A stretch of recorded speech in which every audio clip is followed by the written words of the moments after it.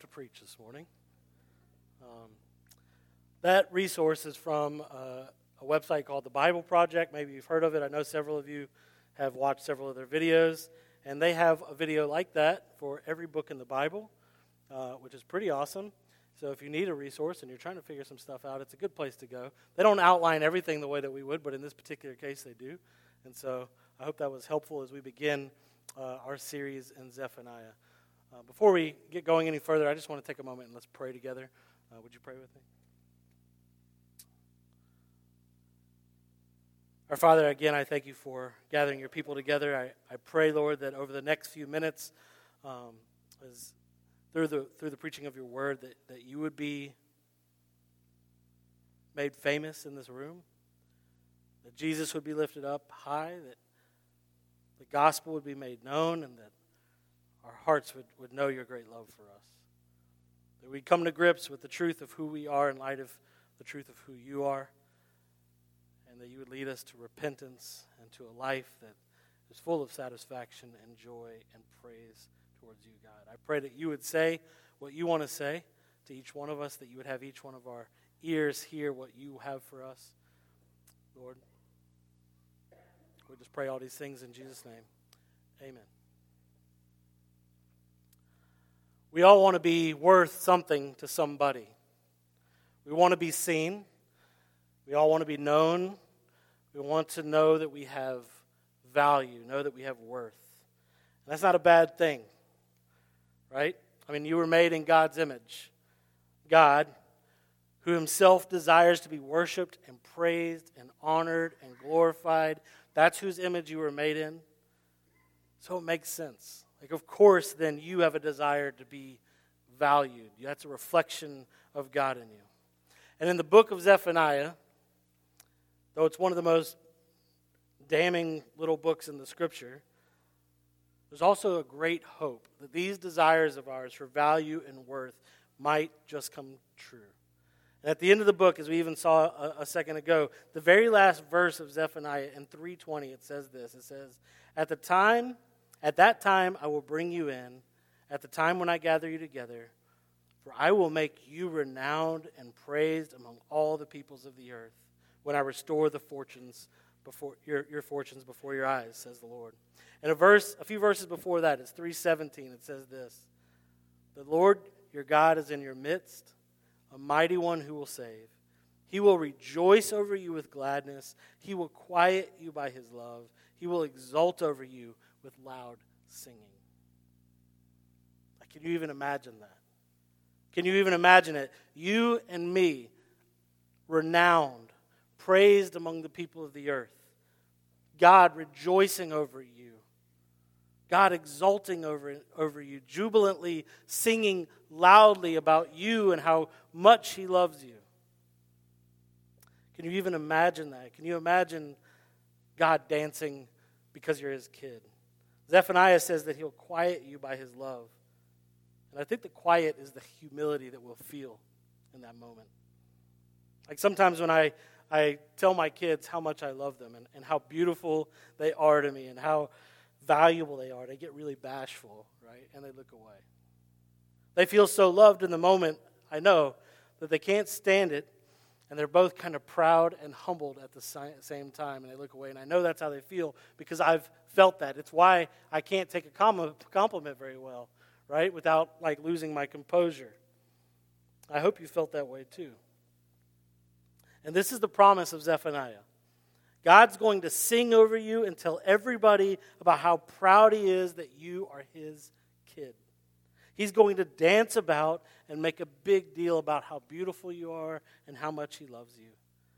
And all your desires to be truly seen and truly known and truly valued and loved will all at once be fulfilled and will overflow. You'll be proud and also completely humbled. And it'll be good and it'll be right. That's the promise of Zephaniah. But before we get to that beautiful end in chapter 3, there's a problem of having to first go through chapters 1 and 2.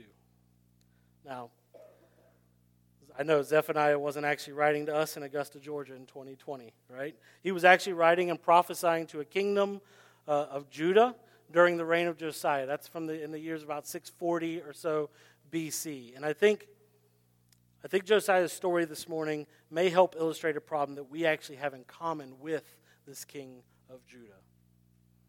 So Josiah was the great-grandson of Hezekiah. We talked about him a little bit in a couple prophets ago, really. And his grandfather, Josiah's grandfather, was Manasseh, and he ruled Judah poorly, the scripture says. Like whatever Hezekiah had done, who had done well, whatever he had done to bring reform and to lead people back to the worship of God, Manasseh had undone. And then there's Josiah's father, and his name was Amon, who, like his father, he was just the same way. He led poorly, he led with evil, he led his people to idolatry and sin, but he was only a king for 2 years, and then he died, and then it's Josiah's turn, and Josiah became king when he was 8 years old. But Josiah did things different. I mean, that's crazy, right? Just that, becoming king at 8 years old. But Josiah did things differently. Josiah, unlike Manasseh and unlike his father, listened to the prophets of Zephaniah and Jeremiah and others. And under Josiah, there was once again great reform. People were being led back to the worship of God. And actually, during his reign, the book of Deuteronomy, which had been like hidden or covered up or kind of lost, was rediscovered. And Josiah read the book and about all the promises of the blessings of God for his people. And he also read about all the promised curses if his people didn't remain faithful. So Josiah started cleaning house. And he took all the idols out that his father and grandfather had put in place, and he led the people back to the worship of God. He even began to lead the people back in a Passover celebration. The scripture says there was a Passover observed like there hadn't been since the days of Samuel. But in spite of all the reform that Josiah brought, God, through a prophetess named Huldah, tells Josiah that he will still be bringing judgment on Judah because of the sins and idolatry that has existed in the past and that even still exists today. But also, that's bad news, but also he tells Josiah that Josiah has done well. And that though God will still judge Judah, Josiah will not see that in his lifetime. And if you go on to read all the story, the scriptures will tell you that there wasn't another king like Josiah in Judah, that he humbled himself before the Lord, and that he did well. It's his humility before the Lord that garners him praise from the book, from the Bible, and from God himself. Yet, while it was his humility that garnered him that praise, Josiah's death came about because of his pride. And this is how that goes. When the Egyptian king drew near in order to meet another nation in battle, Josiah decided that he wanted a piece of Egypt. He wanted a piece of that action. So he rode out to the fight, and he caught an arrow, and he died.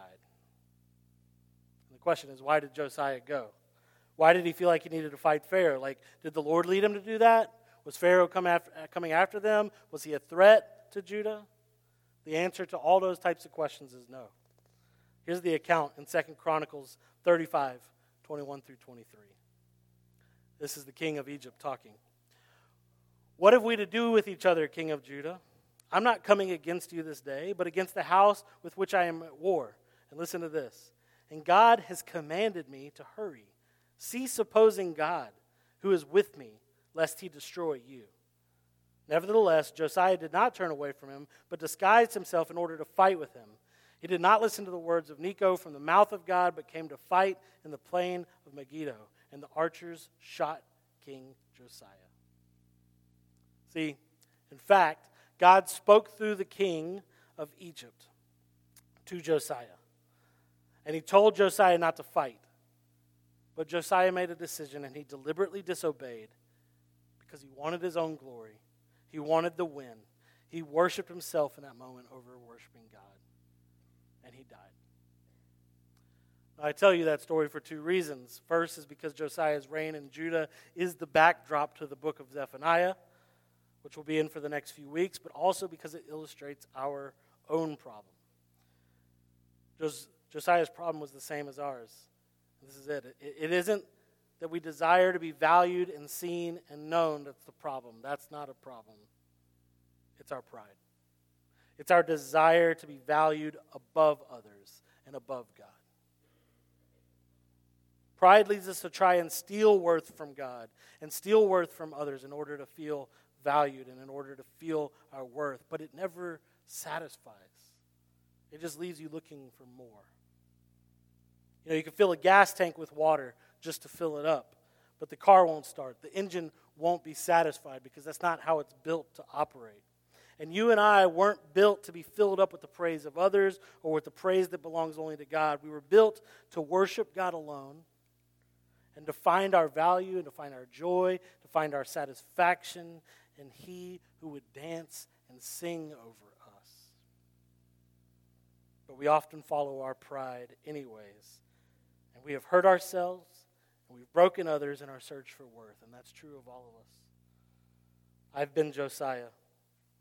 I've wanted to feel valued so much that I've tried to steal God's glory. And I, like you, have ended up hurt. I've ended up broken. And I've broken people and I've broken other things around me in the process. But I think for people like us, Zephaniah holds some really good news and some help. So we're going to turn to Zephaniah. We're going to read this first section. It's kind of a long section. And fair warning, it's intense in places. But I want you to follow along in your Bible, or you can follow along on a screen. I'm going to read this for us. It's chapter 1, verse 1 through 2-3. The word of the Lord came to Zephaniah, the son of Cushi, son of Gedaliah, son of Amariah, son of Hezekiah, in the days of Josiah, the son of Amon, king of Judah. I will utterly sweep away everything from the face of the earth, declares the Lord.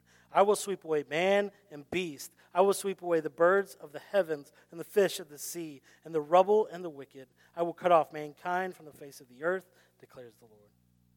I will stretch out my hand against Judah and against all the inhabitants of Jerusalem. I'll cut off from this place the remnant of Baal and the name of the idolatrous priests along with the priests. Those who bow down on the roofs to the hosts of heavens. Those who bow down and swear to the Lord and yet swear by Milcom. Those who have turned back from the following of the Lord, who do not seek the Lord or inquire of Him. Be silent before the Lord God, for the day of the Lord is near.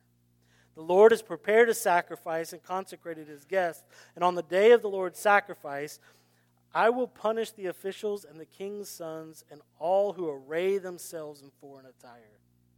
On that day, I will punish everyone who leaps over the threshold and those who fill their master's house with violence and with fraud. And on that day, declares the Lord, a cry will be heard from the fish gate, a wail from the second quarter, a loud crash from the hills. Wail, O inhabitants of the mortar, for all the traders are no more. All who weigh out silver are cut off. At that time I will search Jerusalem with lamps, and I will punish the men who are complacent. Those who say in their hearts, the Lord will not do good, and nor will He do ill. Their goods shall be plundered, and their houses laid waste. Though they build houses, they shall not inhabit them. Though they plant vineyards, they shall not drink the wine from them. The great day of the Lord is near and hastening fast. The sound of the day of the Lord is bitter. The mighty man cries aloud there. It's a day of wrath. A day of wrath is that day. A day of distress and anguish. A day of ruin and devastation. A day of darkness and gloom. A day of clouds and thick darkness. A day of trumpet blasts and a battle cry against fortified cities and against the lofty battlements. I will bring distress on mankind so that they shall walk like the blind because they have sinned against the Lord. Their blood shall be poured out like dust and their flesh like dung. Neither their silver nor their gold shall be able to deliver them on the day of wrath of the Lord. In the fire of His jealousy, all the earth shall be consumed. For a full and sudden end will He make of all inhabitants of the earth. Gather together. Yes, gather, O shameless nation, before the decree takes effect, before the day passes away like the chaff, before there comes upon you the burning anger of the Lord, before there comes upon you the day of anger of the Lord. Seek the Lord, all you humble of the land, who do His just commands. Seek righteousness. Seek humility. perhaps you may be hidden on the day of the anger of the Lord. Excuse me. Now, God is clearly angry, right? That's not tough to find there. God's mad. He's not happy about some stuff, and he's going to do some pretty major things about it. But upon further examination of the text, we begin to see what the cause of God's intense anger actually is. It's the same old idolatry and the same old sin that we keep coming up against time and time again in these minor prophets over the last several months.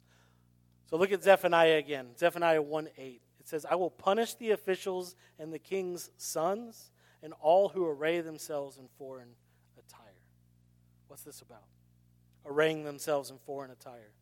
I mentioned the king Manasseh a few minutes ago, and he, along with other kings, were guilty of installing foreign gods and foreign idols and leading the people to worship them, and he did that in order to gain the favor of other kingdoms, namely Assyria, in order to protect their own kingdom and to afford the people of Judah further comfort and further prosperity. Basically, these kings, Manasseh and others, went about building the kingdom in their own wisdom instead of looking to God as king, looking to find their value and their worth from other nations and other powers, and leading God's people away from him and into a very different identity as a nation.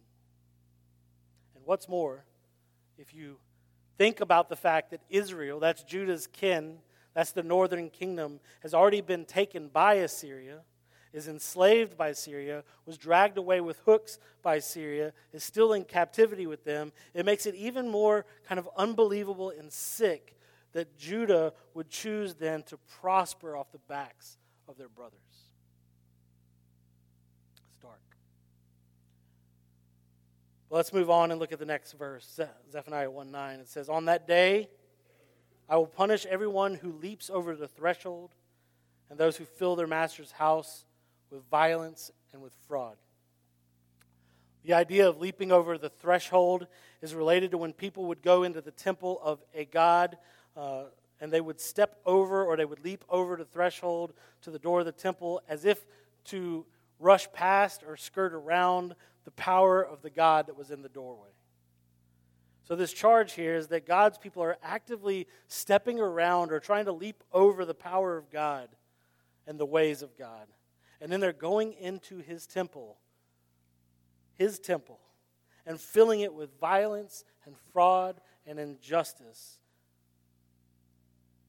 I mean, we're talking about things like prostitution and rape. We're talking about taking advantage of the poor in horrible fashion. Many of these things have been described in the other minor prophets as we've looked through them.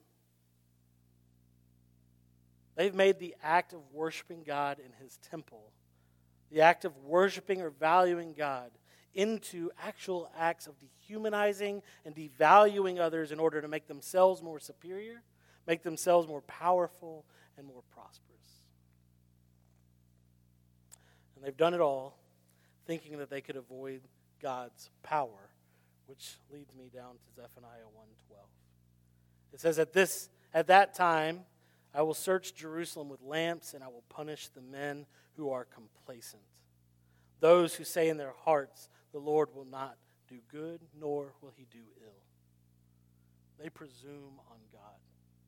They presume on God. They almost taunt him in their presumption and in their complacency. They are complacent in their relationship to him, believing that he can do neither good nor bad to them, that somehow the creator of the whole universe, the God who brought them out of Egypt and made them a people, is out of options. They think they have the upper hand. So, just those few things, looking at those few things. How could God not burn with hot anger when such injustices are being done and such insults are being demonstrated towards him in the place of praise? And it's not just like being done by any people. This is being done by his people, the people he delivered from the oppression of Egypt long, long ago. They have now become the oppressor. His people are using his temple and using his name to oppress others in their own nation in order to build a name for themselves, in order to steal glory wherever and from whoever they can take it. They're not looking to God for their worth. They've turned to idols, they've turned to statues, and they've turned to foreign kings. And their lust for their own prosperity is insatiable. How could a truly loving and just God not be livid with anger? Now, before we move any further forward, we've got to stop and we've got to talk about how to read this and how to learn from it and how to apply it to us. Because I think it'd be really easy to read over these chapters and start to feel a sense of superiority over like the people of Judah. Feeling ourselves a little weary of their continued turning away from God. I mean, month after month after month as we go through the Minor Prophets, it's the same old thing. Idols and sin, idols and sin, idols and sin. Their continued defilement of the temple, it just keeps going. Their fraud, their violence, and their other criminal activity. We may grow weary of that. I think it would also be easy to read these chapters and cut and paste like our secular culture in America into the hot seat. We could get angry about how people today just like continue to deny God and continue to rebel against him and continue to sin in much the same way as those in Judah are sinning. Sins involving sex and money and murder. I think it would even be easy in our politically charged climate to put Christians of a different political persuasion than you in the place of the people of Judah. And in all those scenarios, you and I would get to stay in like this seemingly comfortable seat of Zephaniah. I guarantee you he wasn't in a comfortable seat, but we can get self-righteous really fast, and we can let our pride get us in trouble. So this is what I want us to hear. When we read this and we try to apply it, we aren't Zephaniah. You aren't Zephaniah. You're not the prophet. And God isn't letting us in on this stuff so that we can carry out some sort of righteous crusade of correcting some other group of people. That's not the point here. No, we on this side of the cross of Jesus Christ, who believe in him as our Savior, we are God's people with Judah. Right? We are God's people united with Judah. And we need to hear this word from Zephaniah in the same way that they needed to hear it. Because it addresses our problem of glory-stealing pride. It addresses my problem of idolatry. It addresses your problem of sin. Because in our search to be seen and valued and to find worth,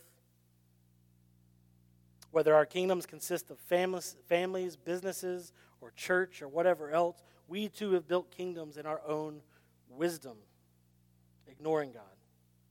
And in my search for satisfaction, I've tried to skirt around God's power in order to sin as I please, with lies, with exaggerations, with manipulations, meant to steal even just a little bit of value from somebody else for myself.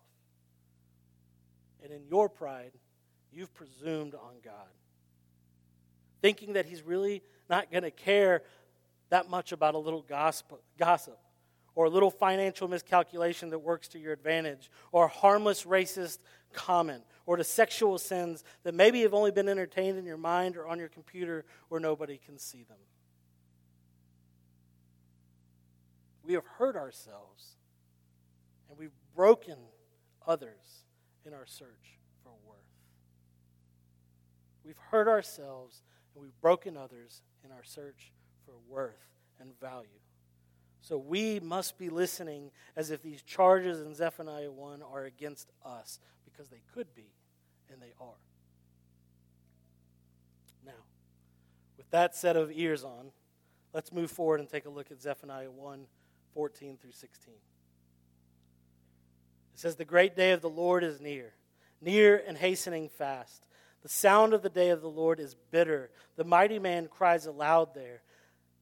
A day of wrath is that day, a day of distress and anguish, a day of ruin and devastation, a day of darkness and gloom, a day of clouds and thick darkness, a day of trumpet blast and battle cry against the fortified cities and against the lofty battlements.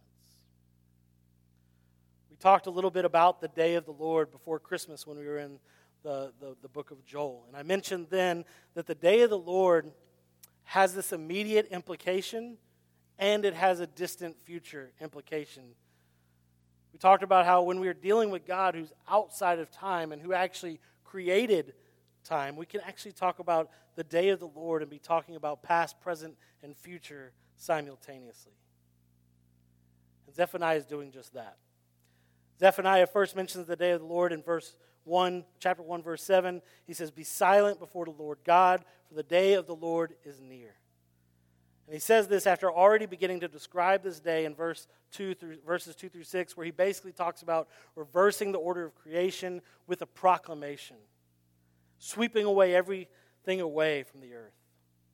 And then after verse 7, we see, as we did in Joel, that Zephaniah's prophecy looks to the immediate future and story of his original audience, the people of Judah. And he voices what's about to come about and why. God will judge his people by sending foreign armies to overtake them because of their idolatry and sin. But Zephaniah, by the inspiration of God, writes also to us in the distant future. It's a looking ahead all the way to Good Friday.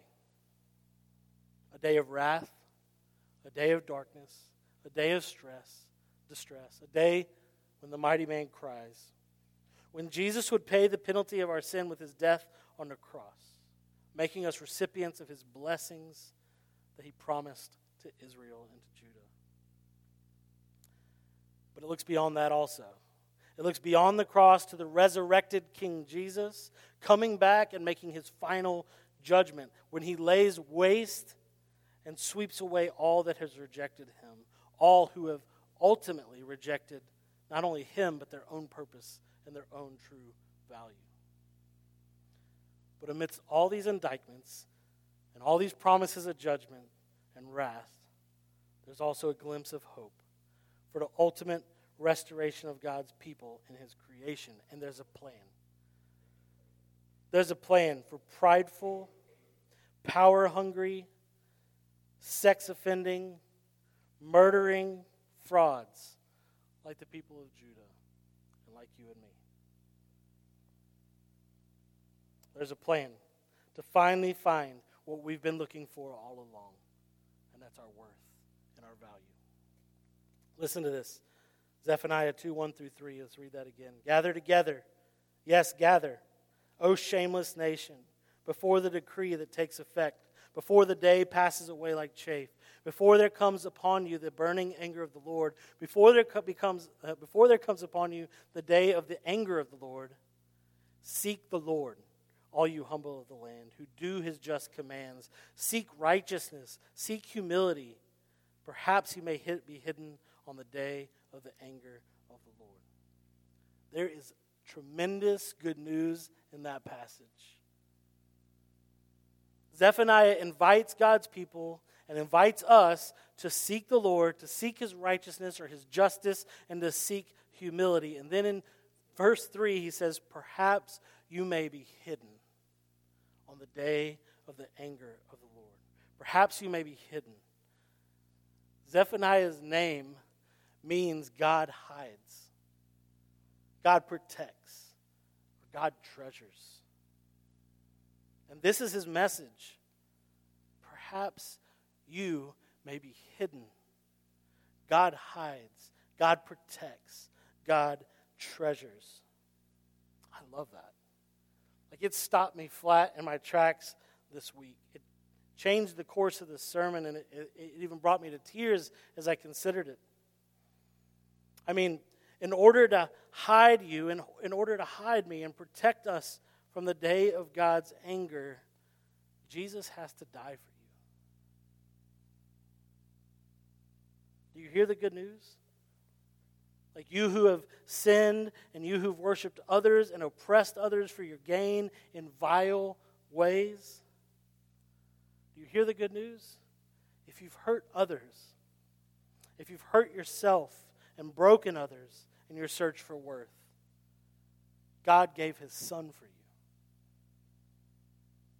If you've hurt yourself and broken others in your search for worth, God gave his Son for you. I mean, this is an invitation to turn from a life of robbing anything and everything, trying to fill ourselves up with value, only to find our thirst for glory is never quenched. And it's a call to turn to a dad who's enamored by your beauty and worth, who treasures you, who loves you and who values you, to the point that he would hide you and protect you from the death you deserve with his own life.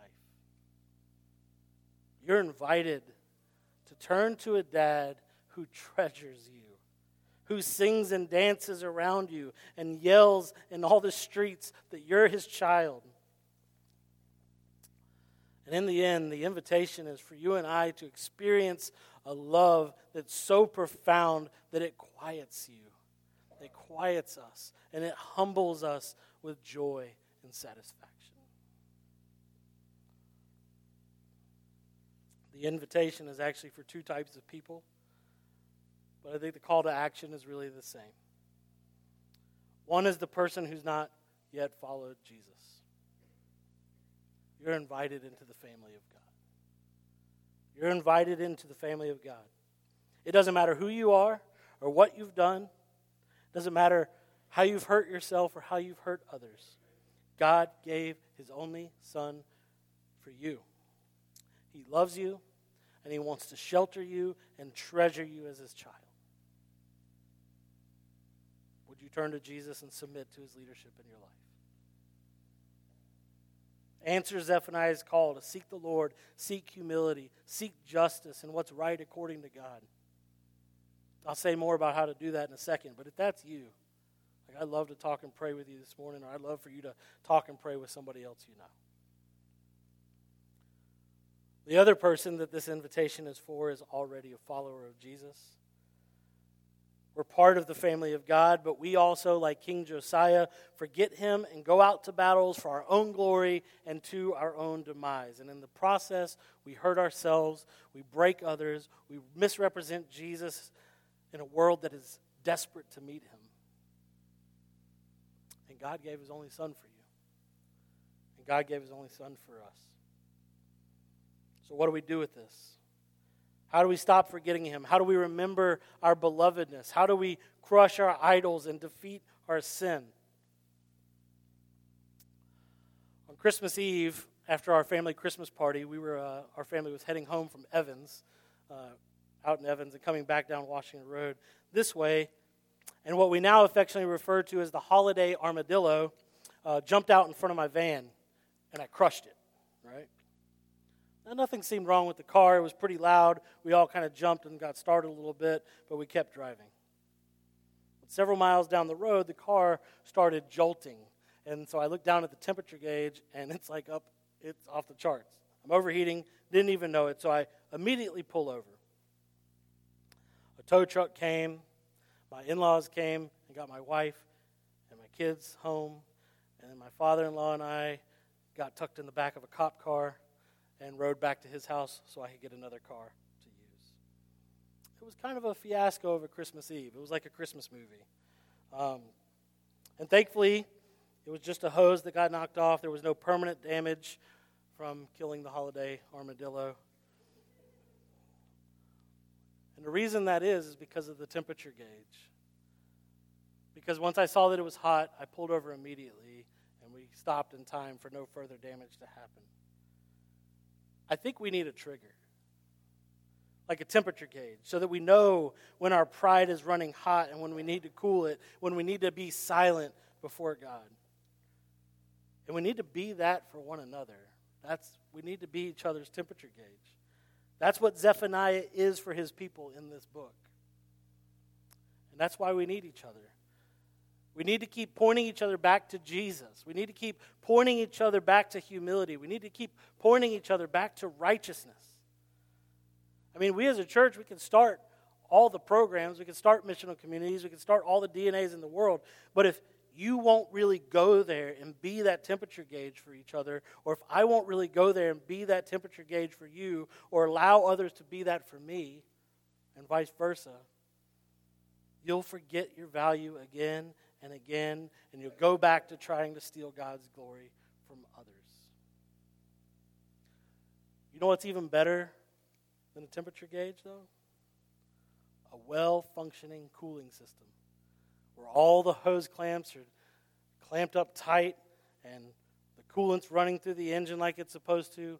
However that works, I have no idea because I don't know anything about cars. But you get the idea.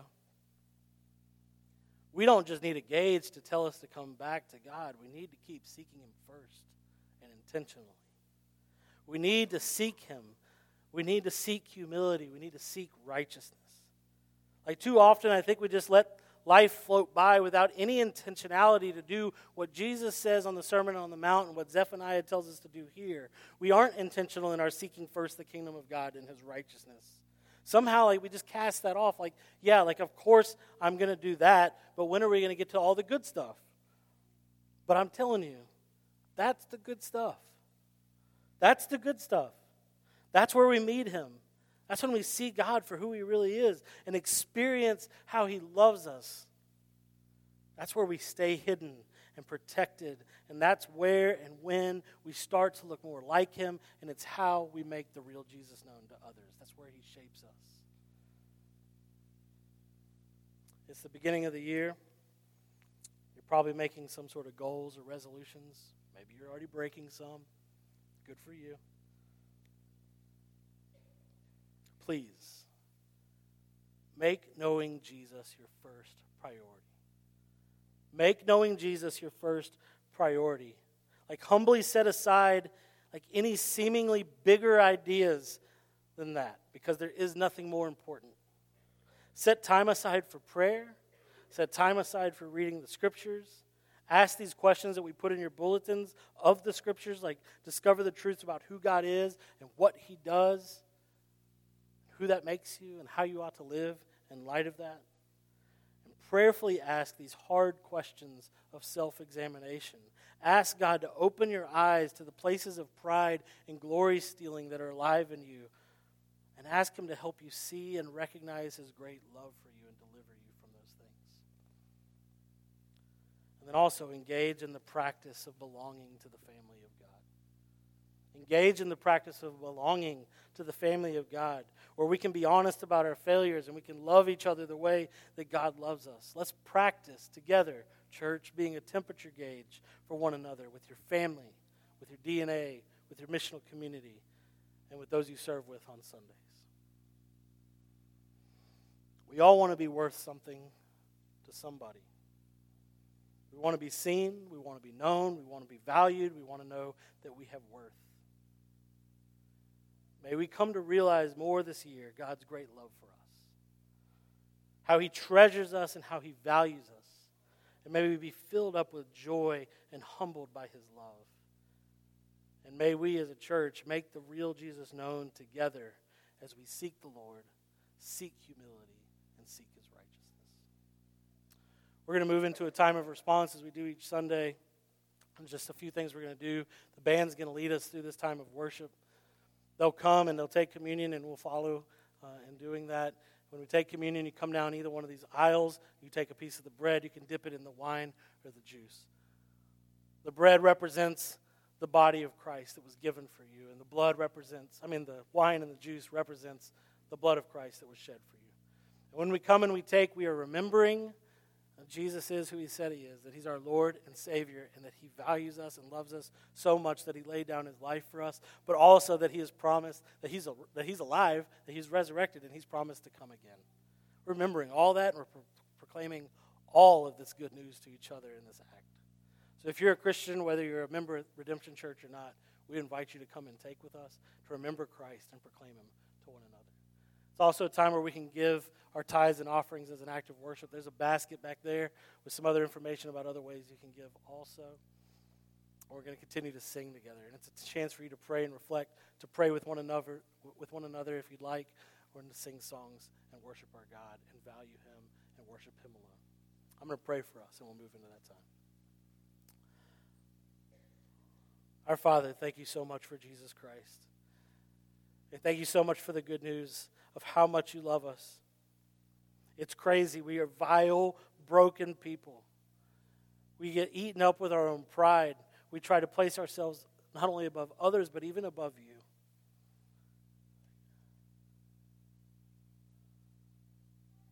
My God, you love us and you treasure us.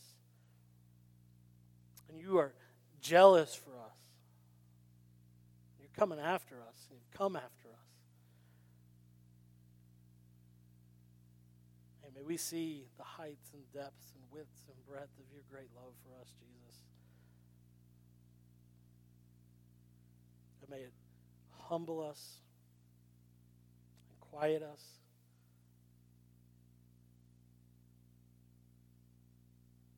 May it move us to worship you alone and to make you known to others. In Jesus' name, amen.